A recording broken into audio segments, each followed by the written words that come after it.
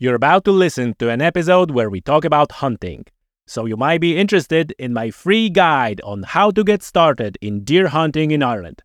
To get it, go to deerhunting.ie or click on the link in the show notes. From this guide, you will learn how to get a deer hunting license, obtain a firearm certificate, and get permission to hunt deer on a chosen piece of land. Everything is explained in simple language and in easy-to-follow steps. Get my free guide on how to get started in deer hunting in Ireland. Simply go to deerhunting.ie or click on the link in the show notes. This is Tommy's Outdoors 124. Regular listeners remember that in episode 121, I hosted Sue Tidwell, where we talked about her book, Cries of the Savannah. I also reviewed that book on tommysoutdoors.com, and throughout the book and during our discussion on the podcast, Sue many times mentioned a game scout named Lilian, who was a game scout and also a wildlife ranger. And obviously, Lilian had a great role in the book and a great role in educating Sue about the realities of hunting in Africa. And no surprisingly, I thought it would be great to be able to talk to Lilian. And I know that you share that view because many of you commented on the post on social media that it would be great to have Lilian on the podcast. And because I'm trying to do my best for you and for the cause of educating people and talking about interesting things, that day is today. Today, our guest is Lilian Mremi, a game scout and wildlife ranger in Tanzania. And with Lilian, we started with talking a little bit about Lilian's route to do what she does right now, about her career. And then we dive in on all the interesting subjects, like how it is to coexist with those often dangerous animals, about human-wildlife conflict, about how regulated hunting is, what are the hunting regulations, what's her role during those safari hunts to make sure that all the animals are taken legally, legal size, legal age, and etc. And also, which is subject that many of you are most interested in, is like, what is the impact and the role of hunting, and especially trophy hunting, in both conservation of animals and mitigating human-wildlife conflict, and often those two are really related. So I was really glad to be able to speak with Lilian, and I much appreciated her time. And yeah, I'm not gonna drag this introduction any longer. Just want to remind you that if you like what I do here on Tommy's Outdoors, the best way to support the podcast is leave a 5-star rating. Whether you listen to this podcast on Spotify or Apple Podcasts, go in there, hit that 5 stars. And if you want to go an extra mile, write a review on Apple. This is a great help. It doesn't cost you anything, and it's a great help for the podcast. And if you want to do something personally for me, you can always buy me a coffee. buymeacoffee.com/Tommy'sOutdoors. The link is in the description of the show. Great thank you for all of you who already bought me a coffee. I am really appreciating you. And yeah, that's it for the introduction. And now, ladies and gentlemen, please welcome Lilian Mremi.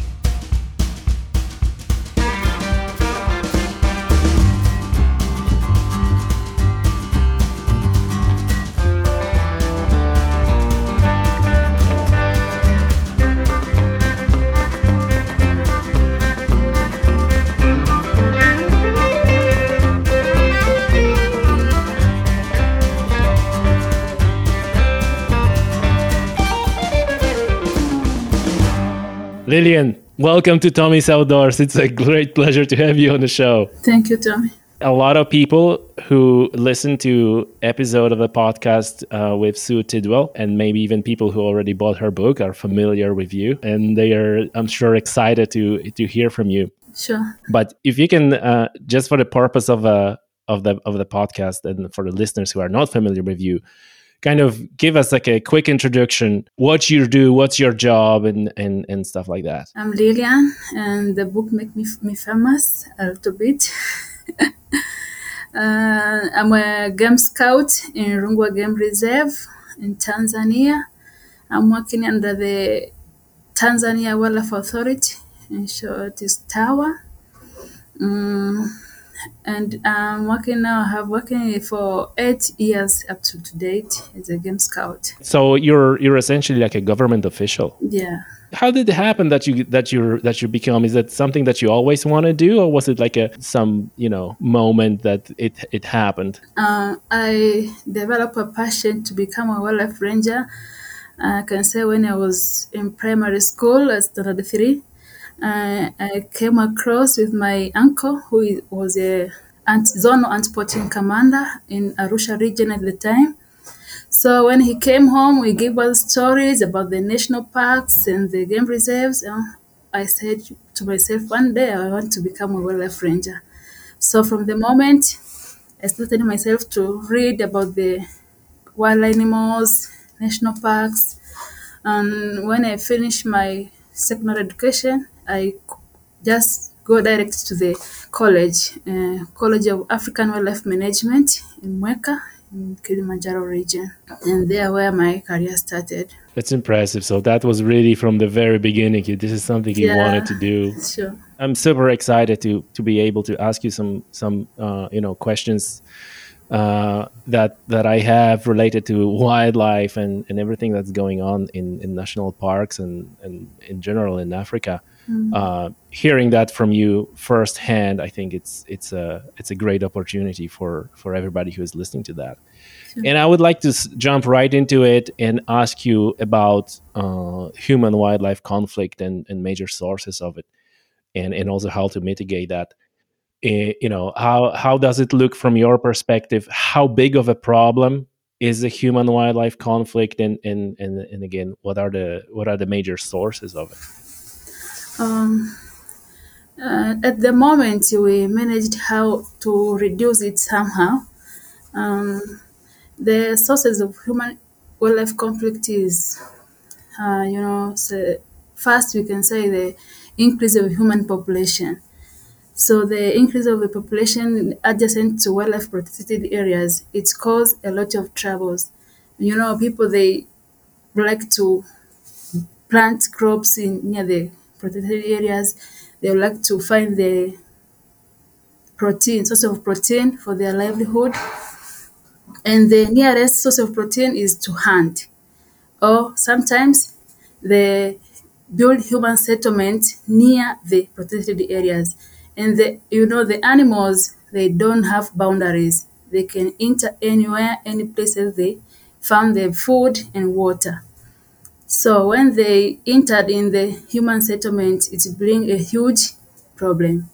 And sometimes you can say people they would like to find some sources of their income, so they enter to the protected areas to search for maybe the grass for their animals, or illegal poaching of small animals, like for beef, for meat. Another reasons, maybe you can say the agriculture expansion and industrial involvement. Other peoples they open industries near the protected areas, which is cause a huge disaster. Maybe sometimes they release toxic substance which may cause the death of all animals. Is it mainly the animals destroying crops, or is it danger, especially from the large predators like lions and so on? We have varieties of conflict ranging from the large mammals like elephant. Elephant prefers to raid crops, and sometimes even they can destroy house of the local Oh, communities, and they can even they can even kill some people. If you come across the elephant and he's maybe angry, sometimes he can kill you. So that's a problem. Other lions may eat the livestock. Sometimes we face a lot of challenges of lions and cheetah and leopards eating the livestock, like goat, cows in the local community. So we have a lot of causes of conflict You mentioned that you managed to mitigate that somehow. So what is the biggest factor in mitigating that conflict in your view? As a wildlife conservators, we try to teach the local communities on the conservation educations to use the local methods. We have traditional methods in many of African countries, such as to use they put the fence and to use the clothing with oil. You put oil clothing with the fence, it's irritating. Some animals can never pass to enter in the crop to eat. Or to use the clothing with the chili. So you have to blend the chili and put it in the sun. After it's dried, you put in the with the clothing, and then when the elephants or other monkeys they get irritated and they won't enter in the farms. Other methods you can use they use the drums to beat the drums. Oh, Elephants, really? yes, elephants by nature they hate noises. They don't like noise at Oh, all. Yes. So when they enters, maybe a group of elephants came to the village. The villagers arrange themselves and start to beat the drums. So when the elephants get confused and go back to the parks. Um, we have the other method to beat also the skin of the animals. When the local communities use maybe they have a goat skin, dried it. When you dry the skin like a goat or cow, it produces a lot of noise when you beat it. So the local communities used to beat the skin of the animals, so the noises make them elephant to go back to the park. We also teach the other method and not for them not to plant the palatable and nutritious plants near at the edge of the park. So we encourage them to plant the plant which are not eaten by animals, such as sisal. Sisal is a good barrier to make wild animals to not enter in the village. that's interesting. So you're planting all those the plants that they're not interested in, and they couldn't smell that there's something that is good for them, like interested inside, and they're just getting discouraged. They don't want to, or is it just buying a little bit of a time to scare them off before they get to the crops that they're interested in? Yeah, yeah. Sometimes we even guarding and chasing them, and we teach the local communities small animals like monkeys, baboons. They just guard and chase. How big of a problem are baboons? I remember watching documentary once, and that it was actually even in the not even in the rural area, but in the towns and in the cities, they're apparently a big problem. Sure, some of the cities they have a huge problem because the baboons they eat everything, everything. If when you left the door of your house open, they can enter and destroy and make a mess in your home. I remember one day I forgot to lock my door and went to the office. When I came back, the baboon was opened it my door and eat the eggs, eat everything, the cooked food, and make a mess in my sitting room. Oh my! It was bad. It Oh, was bad, real bad. So oh man! we just learned to live with them. Yeah.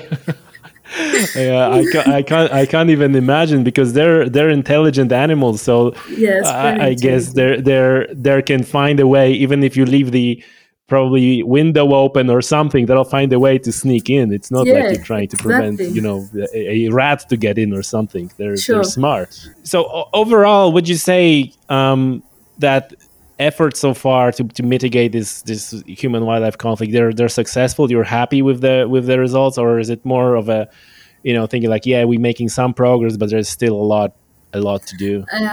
We are making some progress, and there's no single management strategies can prevent all crop raiding. And the goal of the management is not only to be reducing the level of crop raiding, but also to raise the tolerance level of crop raiding by at least lessening or diminish its impact to the farmers.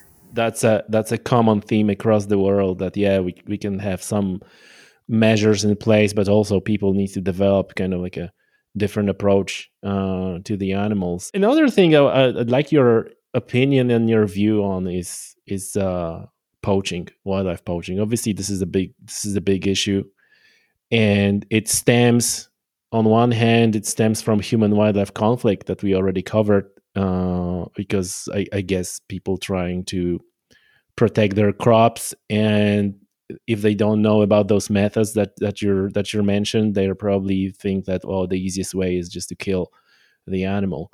But then, there are different types of poaching, right? There are poaching for um, bushmeat. There are poaching that is caused by either people wanting to protect their crops, their families.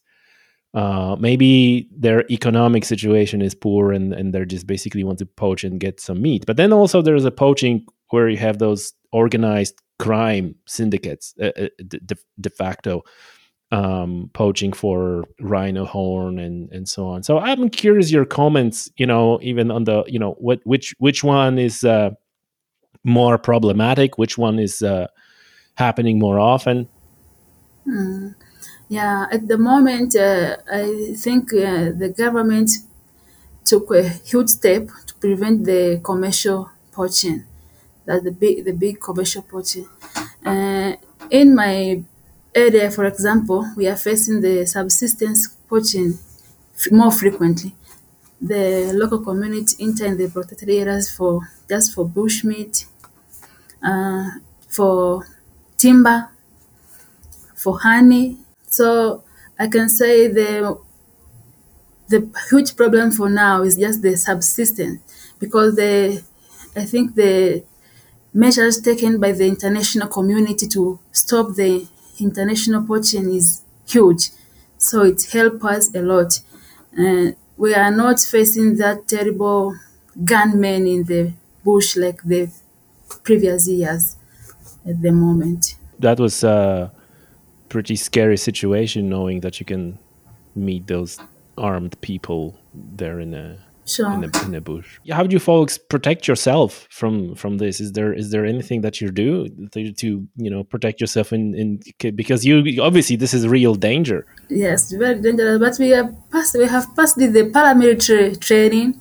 We have a lot of training, and we are armed also. So sometimes we use the techniques we are just teach with our lecturers.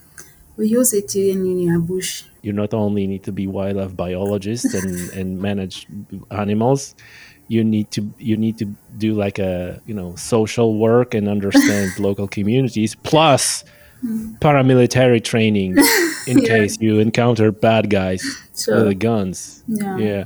How do you manage, like, how do you manage to do all that? This is really hard. So hard, very hard. You have to manage the ecosystem. You have to know the wildlife diseases. You have to know the vegetation, types of vegetation. You have to recognize if there's any invasive species in the park, and you have to make sure poaching are not going to hurt you. You have to protect your gun and your ammunition.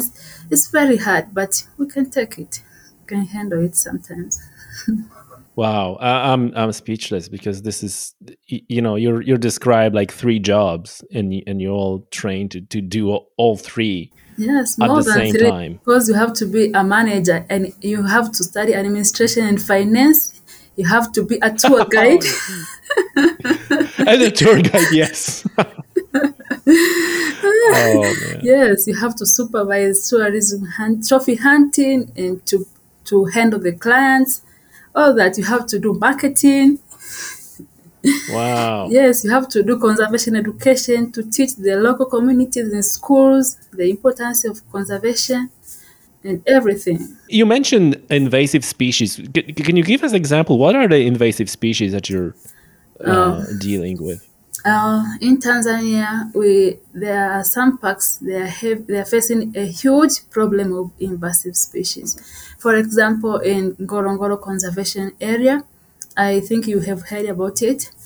They have a huge problem of invasive species called Eleusin jaegeri. That plant is a kind of grass, very hard grass, whereby it cannot be eaten by any animal. It's so hard, and it grows in a very short time when it covers the whole place, and it kills the other original vegetation in there. So some of the animals even fails to get their nutritious plants, so they have to move and to just avoid the places with the leucine tigeri to search for a palatable species of plant to eat. It's very hard. They are very difficult. And where did that plant came from? We don't know. Even the scientists they have do a lot of researches, but they don't know. I don't know if their tourists come with the seeds or nobody knows. I actually don't remember. It's the first time when talking about Africa and conservation in Africa that the invasive species issue came up. So that's already something I never heard before, and I'm sure a lot of listeners never heard before about Yeah, that we as have well. even trees. We have some trees which produce chemicals and kill the under vegetation. The whole vegetation under that tree will be dried, and it remain only soil. So the animal fail to get their food. Wow, Yeah. wow.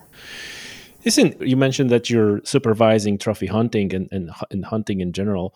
So I would like to understand what is the role of hunting or sustainable use, like we use this euphemism sustainable use, which in fact means hunting.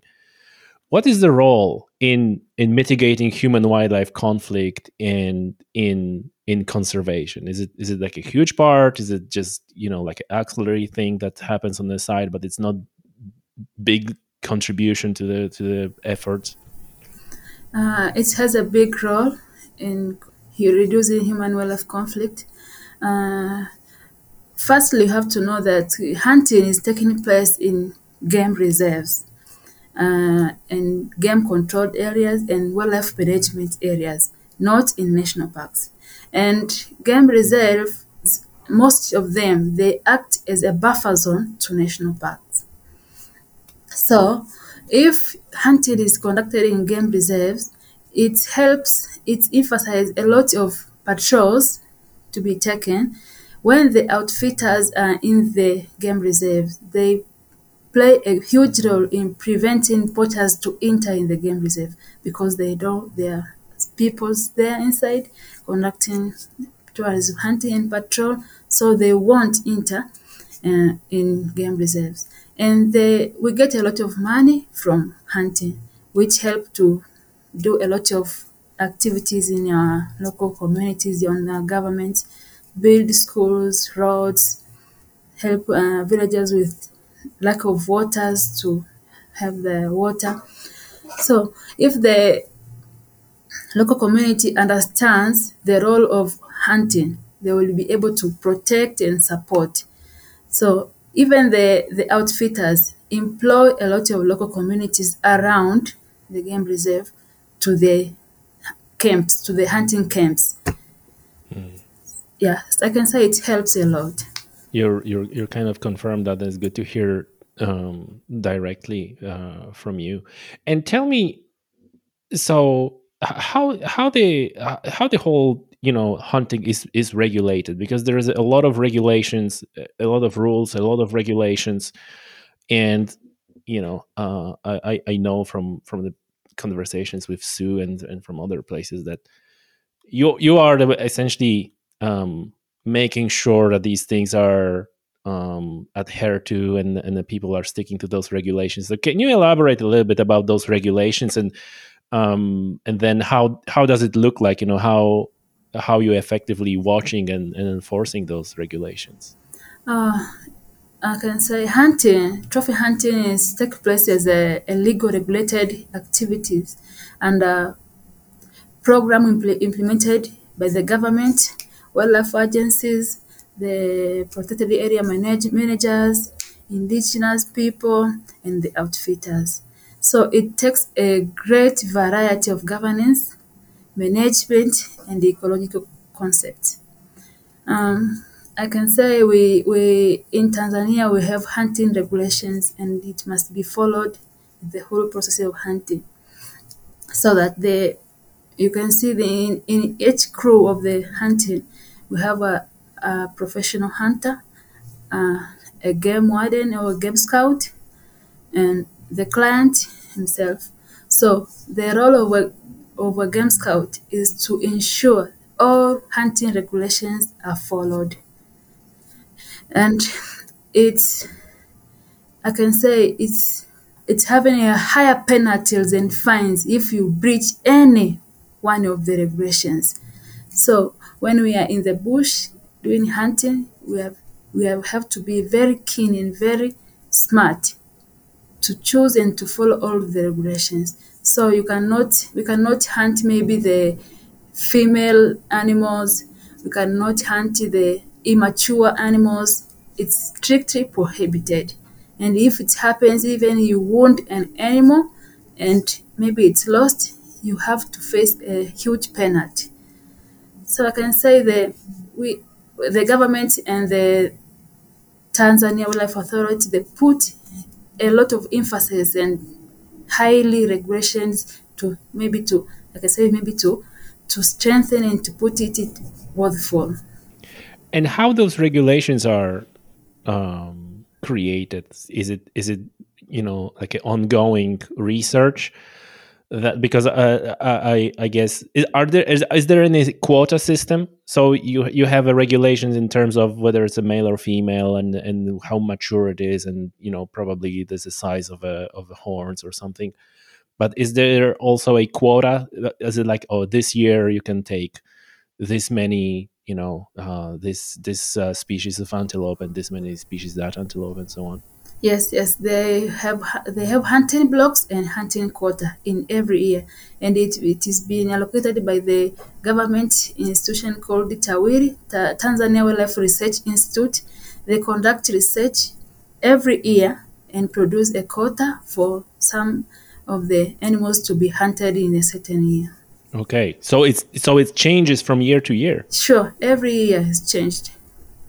Wow. Yeah, Yeah, you see, this is great to hear, sure. because that straight away people who are not informed think that this is somehow agreed once, and then you just go along with that, and you're saying this is evaluated every year and changed and is changing every year. And so is it, so this is, I presume, there's all that administrative work that you're saying. So when you're a game scout on a hunt, is it like you're reporting daily on it, or is it like you're just in there and at the end of a I don't know, trip or a hunt, you then go to the office and you need to do all the paperwork? How does that work? You record everything happened in the bush, and after the trip finished, you have going to report it the office, and the office report it to the headquarters. When you're on a hunt, sometimes mistakes happen, right? You're like like an honest mistake, not that someone goes and purposely shoot an animal it doesn't supposed to shoot, but there are honest mistakes are happen. Is there any difference how you treat someone who I'll give you an example, what I know, again, from here, right? You're out there hunting, and obviously in Ireland or UK, or even in the US, where we hunt, the hunting is actually less regulated, I would imagine, then, because we don't have like a government official accompanying us with on a hunt. But if you shoot an animal that you doesn't supposed to shoot, right, you make an honest mistake, and you call a wildlife ranger and says, well, I have a problem, right? I screwed up, this is what happened. um is situation like that happens as well, and then you're kind of have a different procedures, or is it like, well, regardless, tough, you're paying same penalties, and this is the same, you're treating those people the same? There's no, there's no. I can say there's no favor on that. You have to pay the same penalty. If the maybe I can say if the you wound a lion and it costs 10,000 USD, you have to pay the 10,000 USD. Are you taking like an active role in selecting an animal, or is it PH professional hunters role to pick the animal, and then you're only, basically make a note whether he selected the correct animal or incorrect animal. So in other words, are you partially also responsible for, making sure that the hunt is pursuing, legal animals, or No, are you not? No, you're not. I'm not responsible for that. I'm only responsible to note if it's a correct thing or it's not correct. And do you see that after fact, or is it like I'm trying to think, like, is there a situation when the PH goes after an animal and you look at that animal and you think to yourself like, man, this is not legal animal. And The good thing, I think almost all PH, they are very keen. They are very, then they master their job. So mistakes like that, very few can happen. Very few of them. but then you're not involved in that. You basically But if just. I can give my comments before he shoot if I saw there's a mistake, or but I'm not in the position to answer if he do any mistake. He will be answerable himself. So you can kind of say, make like a gesture like, that's Yeah. Yes. you're not gonna tell him like, go after this one, but you may go like, dude, I wouldn't do that. Sure. There is I guess that to become a PH, there is a quite a elaborate process of being of exams. Like, how does that work? So PH is ultimately responsible for selecting the correct animal, right? Yes. Are they required to pass any governmental exam or some sort of a certification? How does that work? So you can ensure that the guy knows what he's doing. Yeah, in Tanzania, they have to pass it's a college to have a certificate of a professional hunter, and they have to pass. They be given an exam from the government, and they after passing the exam, you have to be given a license. You have to be a licensed professional hunter. And is that exam involves any, I don't know, exercise or any part that actually happens in the bush, or is it purely theoretical? I think that when you are in the college, you pass the exam of the you have to go to a field work. The Oh, field field work work. Yes, that involve was the word I was looking for. yeah involve that training of to know the matured male to be hunted. Yeah. And so, in every hunt, have a game scout assigned, because like a game scout sounds like someone who's helping to scout the animals, but in fact, the game scout role is more like supervisor, I would say. Yeah, That would be it's to probably the better supervise term. and make sure the maybe the client and the camp is secured. And how does it look like? So when because from a perspective of the tourists, then they're book a hunt and they go and then they show up there. And so are you kind of like assigned to particular, hunt or particular safari that is going on, and you're showing up at the same time as the clients or those tourists, or are you there already before, making sure that everything is that? I'm just trying to, figure out like how does that work from your perspective? You're from start to finish, or you just show up on the day when they're actually pursuing animal, and if they decide to stay in the lodge or whatever in the camp, then you're not showing up. How does that work? The procedure is the outfitters make their camp in the allocated block, hunting block, and they are the ones who knows which client is coming for how many days. Maybe we have 15 days permit, 10 days permit, 21 days permit. So they will ask to the outfitter ask the office, our office to the manager. We are asking for a rent for a game scout from this date up to this date. So they are the one came to the office to pick a wildlife ranger and take to the camp the day the clients are arriving. So we are normally be in the camp already before the client we are receiving the grant while we are in the camp. Yeah, and we are going to be with them. Every movement they make, we are going to be with them. Obviously, you're said at the top of the show that you're enjoy what you do. Like this was passion for you for wildlife and so on. So I'm curious, when you're on this hunt, when you're doing this job, are you also enjoying that, or is it more of a not really that enjoyable because you need to pay attention to all those things, and at the end of the day they're going in and they're shooting animals, and that's maybe not you know so I'm curious,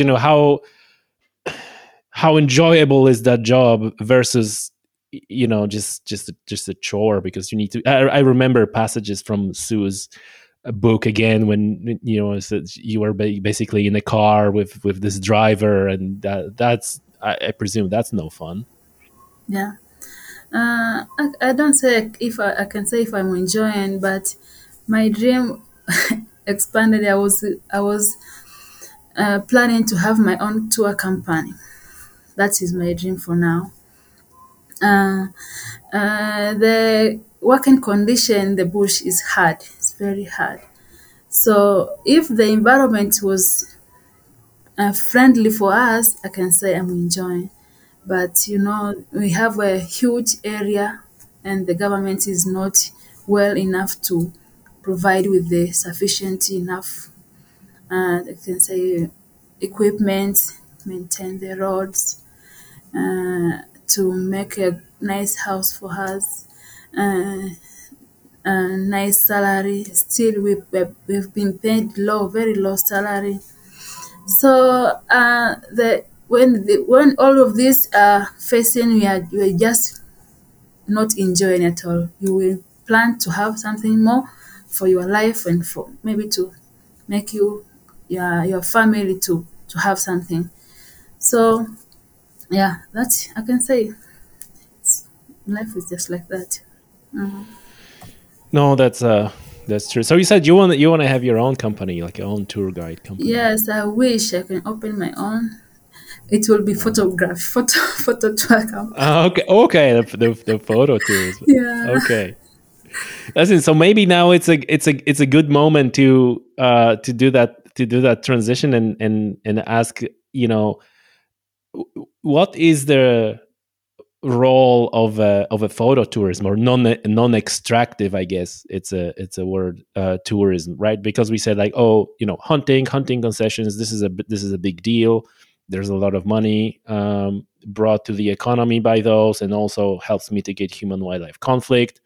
um, Now there is often an argument like, oh, but we should go the photo tourism, and photo tourism could replace. So can you give me your opinion? Can photo tourism replace hunting tourism, or is it something that needs to be side by side?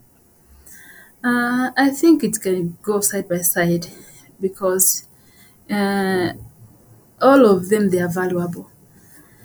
They can be used at a different time and different places. So I think they can go side by side. Would you say that it can be replaced? Like, it's like, I guess what I'm getting at is, like, are there certain qualities, let's call it that way, of extractive tourism, hunting tourism, that will won't be, or will be very hard to match with photo tourism? Sure, it's true, and we can say the photo tourism is given more publicity, and it's given more promotion everywhere, and there the activists they used to hate the hunting and say a lot of things about trophy hunting. So for my opinion, I'm saying that photo tourism is going to take over, and going to be to provide a good government revenue. And is that the reason that would you like to have like a photo tourist company? Is that more of a forward thinking of like, well, this is the future, this will take over, so therefore this is what I want to do? Or is it like you're just not enjoying hunting and killing animals that much, and you'd rather do something else? No, no. As I still support hunting, but to have a hunting company is much more very expensive. And in my position, I cannot, I cannot afford that. So I just But maybe you certainly can, like, when your photo tourist business will do very well, the next step. maybe when when it's doing very well, I can think about it because I Oh, have already clients like you. You will support me. gotcha, gotcha. There is a lot of bad publicity around hunting, around trophy hunting, and there are even that discussions like, should we even keep using term trophy hunting, because it has these bad connotations, and people just doesn't know. This is why we be having these conversations like one with you, where to educate people really how regulated and how strict that is. It's not like the guy shows up with a gun in a bush and shoots whatever they lay eyes on. There is actually the whole process, the whole procedure, and it's updated annually, and all that things that you already talked about. How what are your thoughts? Like, do you understand why people are um opposing or are not happy with hunting, with trophy hunting, or is it from your perspective like a complete madness and a lack of education on the part of people who are against it? Like, how do you feel about this movement? I think maybe it's because of the bad publicity and people they are not aware of the truth of the real trophy hunting. So they think maybe someone is entering just the bush and just kill every animal he saw in front of him, while it's not true. It's taken it. We can say we are taking it scientifically, and we consider it ecologically also.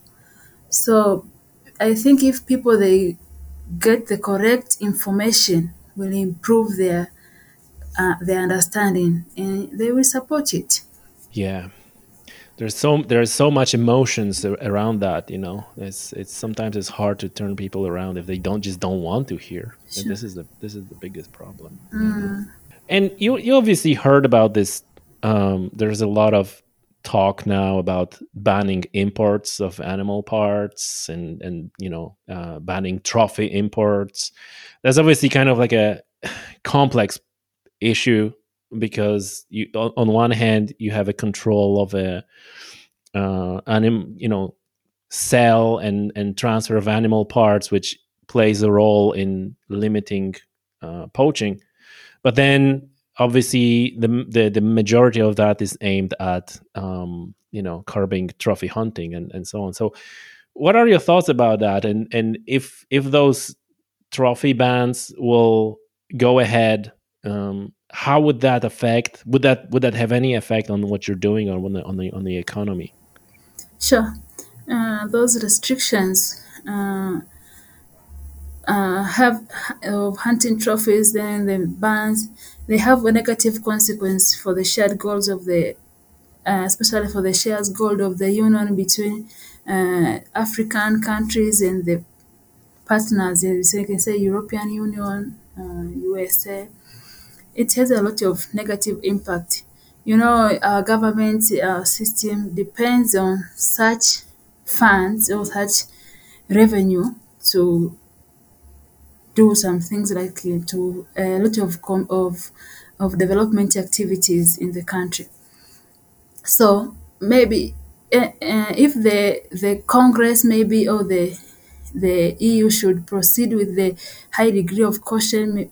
We can say they can proceed with the high degree of cautions before taking any action that would undermine the ability of the African Partnership and American to use the trophy as the part of their conservation and sustainable development programs. Or maybe you can say any restrictions which could have the effect should be proceeded by the establishment of fully funded, the feasible, the long-term alternative that finance the conservation actions. Because without that, a lot of things would be stuck. Are you worried about that? That they're gonna pass those bans and all that? Is that something Yes, that? yes, it's worried me because the hunting sector employed a lot of people depending on that. Uh, Leave aside the outfitters themselves, there are a lot of local communities benefited from that thing. And if you stop just like that, it will bring a bad reputation and disaster to the community. I'm curious about your opinion, Lilian, about things like that. When you talk to hunters, right? Especially when you talk about trophies and so on, what you hear almost every time they say like, well, it's mainly about the experience and being in the bush and experiencing and everything and so on, and that's the biggest thing, and that trophy is just sort of like a memento. It's just a memory of the experience that we had. And you know it's then you think like, well, if that's the case, why would why would banning the import prevent you from going to Africa and doing hunt anyway, and still having same experience, having same time in the bush and experiencing the wildlife and everything and so on, just without this last piece where you actually taking your horns, your skull or your um, hide of an animal back. You could imagine that wouldn't that have like such a big impact. So I'm curious if you're heard this argument, and what are your thoughts about it, because if you're going there for experience, you're going for the experience all the same. From my opinion, a lot of clients we are receiving, they want to take their trophy back home. I don't know if the others don't like trophy, but a lot of them, they want to have their trophies to go them to their home. And I think if you allow somebody to hunt and to have and you sell a whole animal, why should you make them to just to leave the trophy? Why is he paid for the whole animal? So it's good to have his own trophy to make maybe to make him say to remember the Africa, to remember the country we visited, to have a, a good feelings about the thing he did in a certain country. I think it's good. No, I agree. I agree with you. I'm just kind of pondering those thoughts. And obviously, hopefully, the common sense prevail, and those bans will not go ahead, or at least will not go ahead to the extent this is in some legislations are proposed. Listen, one other question I have that I got asked a few times. Obviously, this is not the first episode about the conservation in Africa and hunting in Africa. And my question for you to hear, like firsthand, like what is in terms of your work as a game ranger, who works in preventing poaching and addressing human wildlife conflict and so on, how important are initiatives that are coming from the US or from Europe, and setting up the hunting concessions and so on, versus initiatives that are going inside, for originating from Africa. Like you said, the government is doing excellent job in for example preventing this organized crime, this commercial poaching, and so on and so forth. So I'm just curious about your views. I've recorded the episode some time ago about a hunting concession that was set up for the purpose of conservation, and like you mentioned, local community was involved, and people get jobs and so on and so forth. And I got comments like, "Oh, this is the problem. The white man goes in and holds their money, and this is the problem in the first place, and so on and so forth." And I was a little bit confused whether they're right or whether they're wrong. So I'm just curious. Is it important, this people who are coming in and they're setting up those hunting concessions and doing all that, or would you prefer to see that all done by local people, and perhaps some government grants, so local communities can go ahead and do those things? Uh, for my opinion, I think all of them, they have the right to own the concession in the outfitters. Even someone from abroad own the company of the outfitters. They have certain regulations they have to follow and certain payments. And I think the government favors the local people to who own the companies.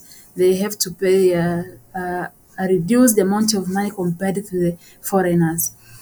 So all of them, they can invest in this sector, and if you follow the rules and regulations, it's good. Listen, one other question that I have opportunity to ask you all those questions. I'm as a hunter, right? I can say, like, I enjoy hunting, the pursuit of the animal and all that. And I'm curious. I heard some mentioned in the passing, but how about, is there any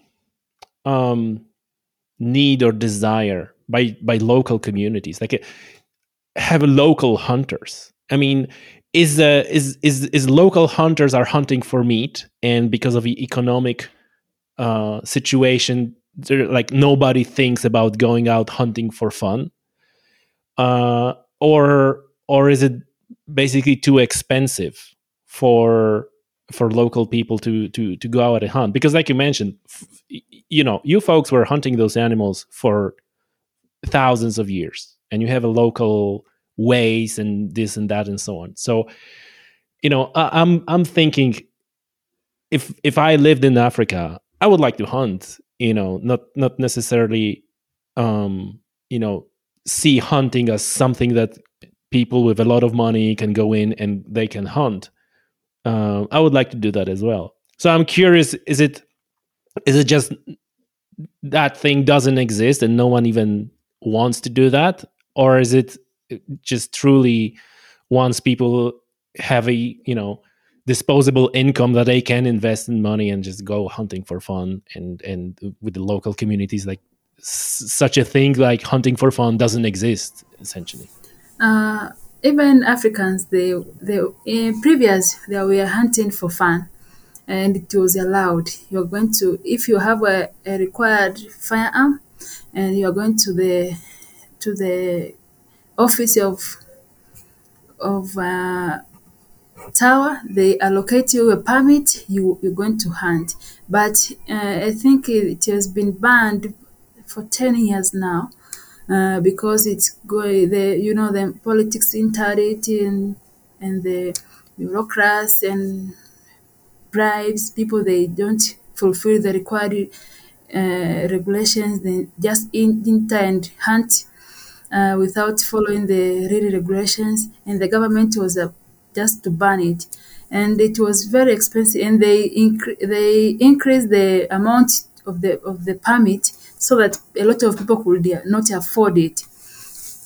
But at the moment, if the government started a system of hunting for the people, so the government self hunt, just we call it crop, to crop the animal population.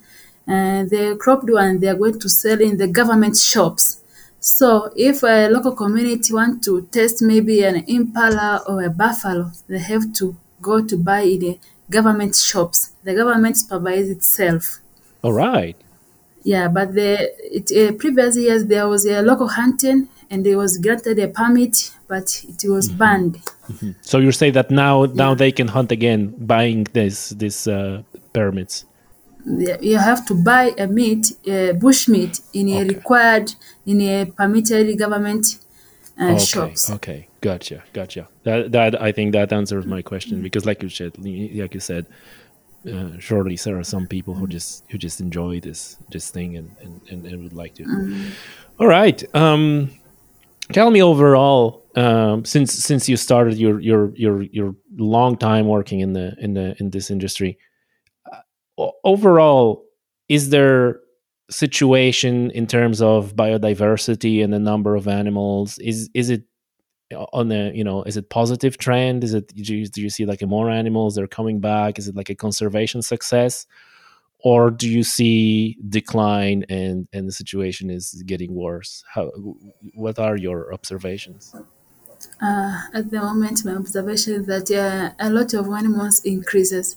For example, in Rural Game Reserves, we are having wild dogs, but I stayed in Rungo for about 6 years. I was never saw them. But after 6 years, after a strong effort in conservation and education awareness, nowadays we saw them everywhere. There are a lot of wild dogs. Even the number of elephants increased currently for a lot of them. Yeah, elephants, a lot of them.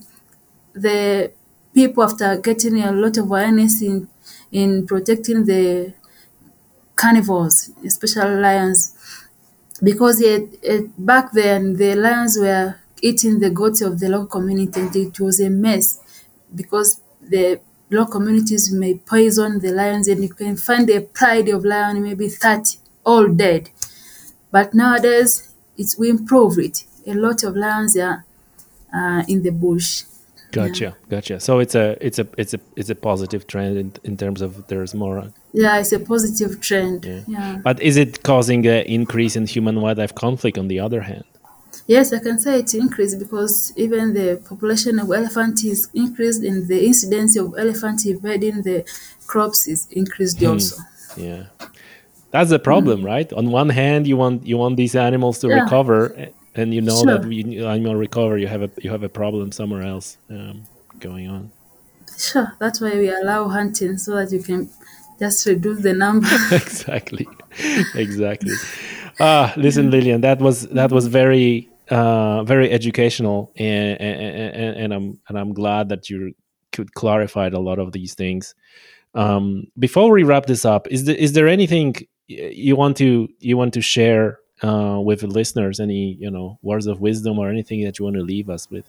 I can just welcome them to Tanzania to hunt, to do photograph tourism, and it's good. It helps the government, it helps the local community to put to improve and to develop somehow. So we have a lot of animal and good with good trophies.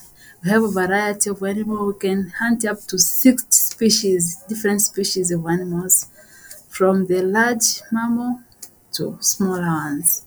So I want to welcome them. Right. Thank you. I appreciate it. And listen, once again, thank you for your time. Appreciate it a lot, and thanks. Thank you very much. I appreciate you also.